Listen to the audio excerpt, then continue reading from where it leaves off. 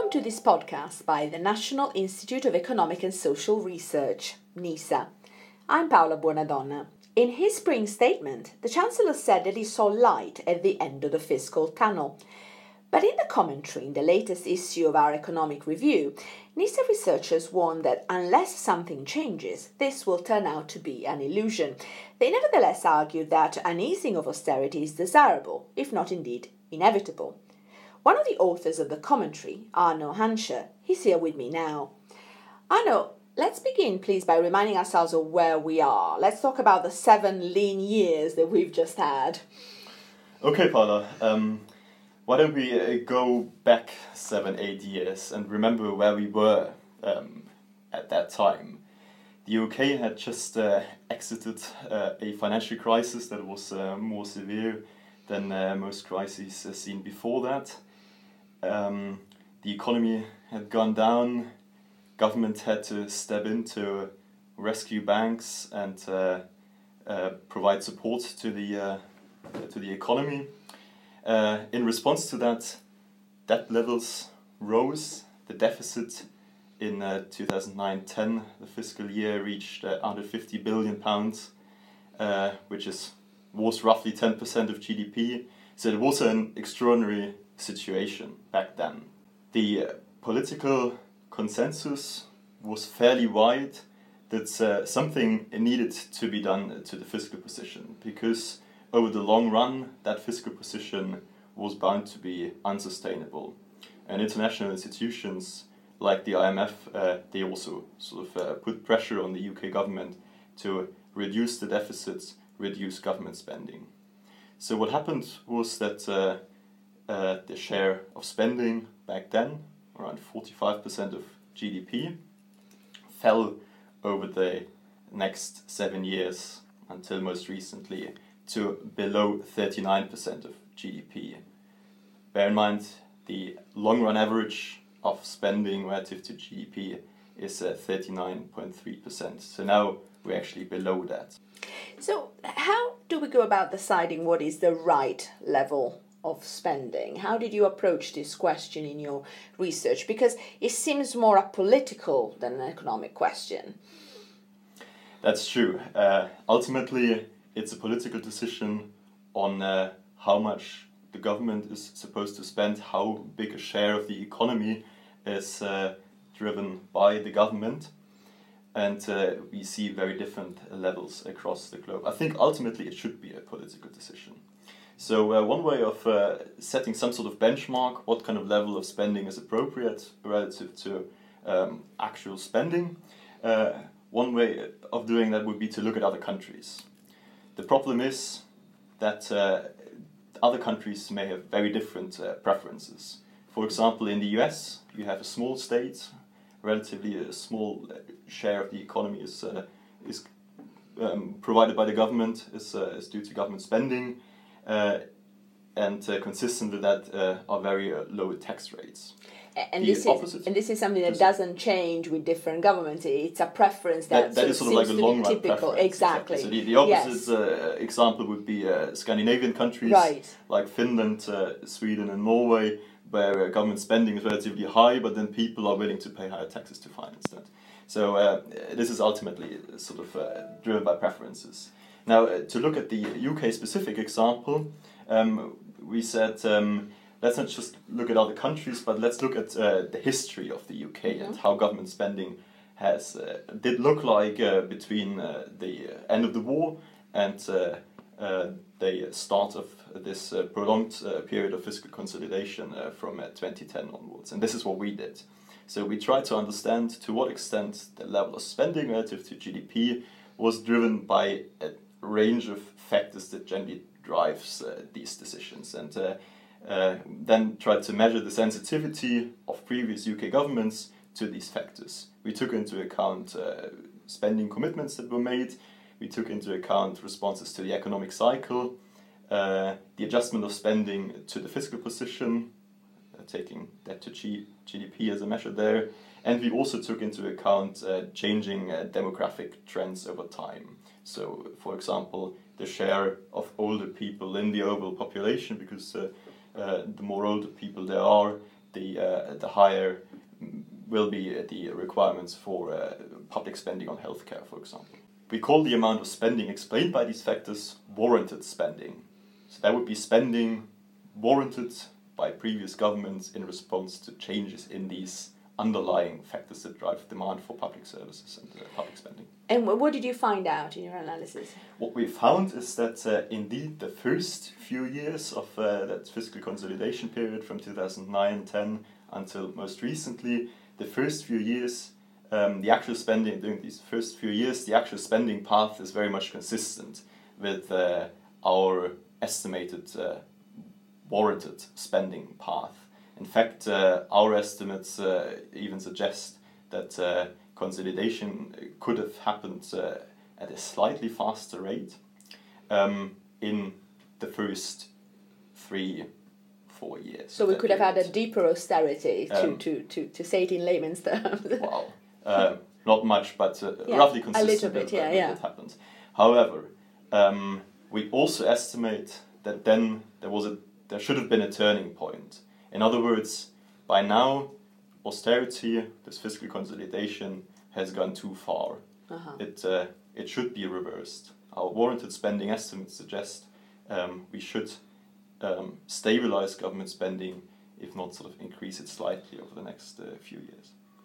You explain in the piece various reasons why public spending keeps rising and why you don't think that it can be compressed any further. So there's a dilemma for the government.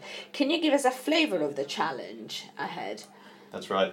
So the pressures we basically highlight in the report, in our analysis, is that there are a number of factors that require spending to rise at the current point in time. Some of this is due to a deterioration in the quality of public services. There are a number of examples we cite. For example, recruitment difficulties in the health sector and the NHS that can only be offset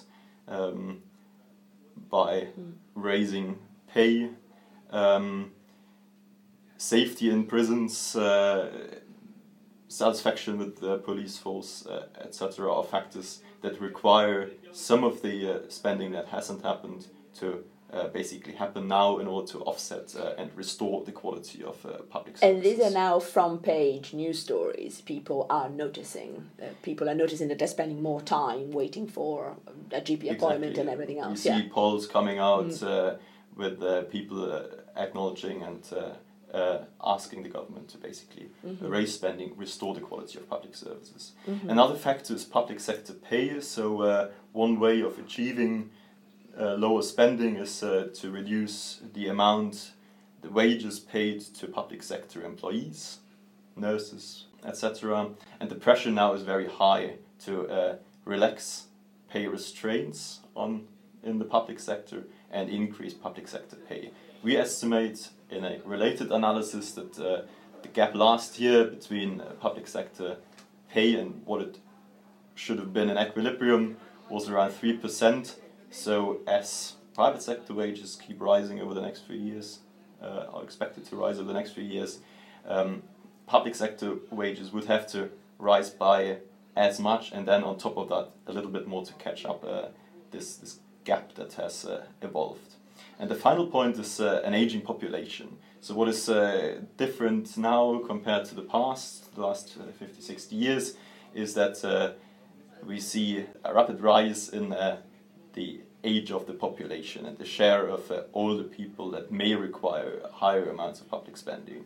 So do you think we're set for another 7 lean years? And what do you think we should do to respond to these pressures? Well, the government plans really point in the direction of another 7 lean years, to be honest. In the spring statement this year, the Chancellor has emphasized that any additional spending would only be able to occur if growth forecasts for the UK economy improve. The OBR's Office for Budget Responsibilities growth forecasts are basically made a conditioning factor. That means that if that doesn't happen, then spending will continue to fall as a share of GDP down to below 38% by 2022-23. That's a so-called fiscal rule, so the government imposes this on itself. This is in order to oblige to the government's own set fiscal rules of achieving a budget deficit of 0 within the next decade. Mm-hmm. However, as I've just outlined, the three main pressures on public spending are really important and need to be responded to sooner rather than later. The aging population, deteriorations in the quality of public services and pressure on pay. And this is why we kind of constructed an alternative scenario under which spending recovers and recovers slightly above 39% of GDP. It's long run average. That would mean that over the next 6 years the government would have to spend around £300 billion more than what current plans suggest. However, this then obviously has the effect that fiscal rules will be breached. The deficit, rather than falling to 0, will stay around 3 to 4% over the next 6-7 years. And that would obviously, be against the current rule set. So in the absence of what frankly looks like a miraculous and unlikely improvement of the UK economy in the very short term, what options do we actually have to ease fiscal austerity? That's right. I mean, how shall we deal with these fiscal rules, for example? A first option, and this is what governments have done one after another in the past, is to relax these rules and adjust these rules. Change the rules. Just if you can't follow the rules, change the rules. The problem with that is that ultimately fiscal solvency concerns will arise. Financial market participants, for example, will question the sustainability of UK fiscal policy. So, what would be other alternatives? Well, going back to the discussion we had earlier about kind of political preferences, one could then ask the question, well, do we want an American system with low spending, a poorer quality of public services but low tax, or do we want more of a Western European system with higher spending and higher tax rates? The thing is, we can't have both. We can't have higher spending and American-style tax rates. So one way to then deal with it would be to raise tax revenue by raising either general tax rates or introduce function-specific taxes like a special tax for the NHS, which has the famous proposal about the hypothecated tax. Exactly. Now, from an economic point of view, people are often skeptical about these hypothecated taxes, but it may be a politically more feasible option. Now, a third option we discuss in our analysis is to improve public sector efficiency. This is a topic that people usually don't really talk about, but I think it has quite some potential. It would mean that public sector institutions adopt new technologies, adopt management practices from the private sector and a range of other things with the goal of achieving a higher quality of public services while keeping the costs low. Overall, this might be the politically more feasible option instead of breaching fiscal rules or raising taxes. So is there light at the end of this fiscal tunnel then? Well, as the saying goes, the light at the end of the tunnel is sometimes the light of the oncoming train. The train in our case would be a hard Brexit, a Brexit that is very disruptive and would come with a considerable cost to the economy, including the public sector and the government. We estimate that in addition to the £300 billion, the government will need to spend more over the next 6 years. Another 50 billion, around another 50 billion, would be added if Brexit negotiations fail and the country would revert to trade under WTO rules. That's a lot to think about, and material for another podcast, I think. Thank you very much, Anna. This is all we've got time for today. More material from the May issue of the Economic Review, including the latest UK and world forecast and blogs about our latest economic analysis, are available on our website. Go to www.niesr.ac.uk.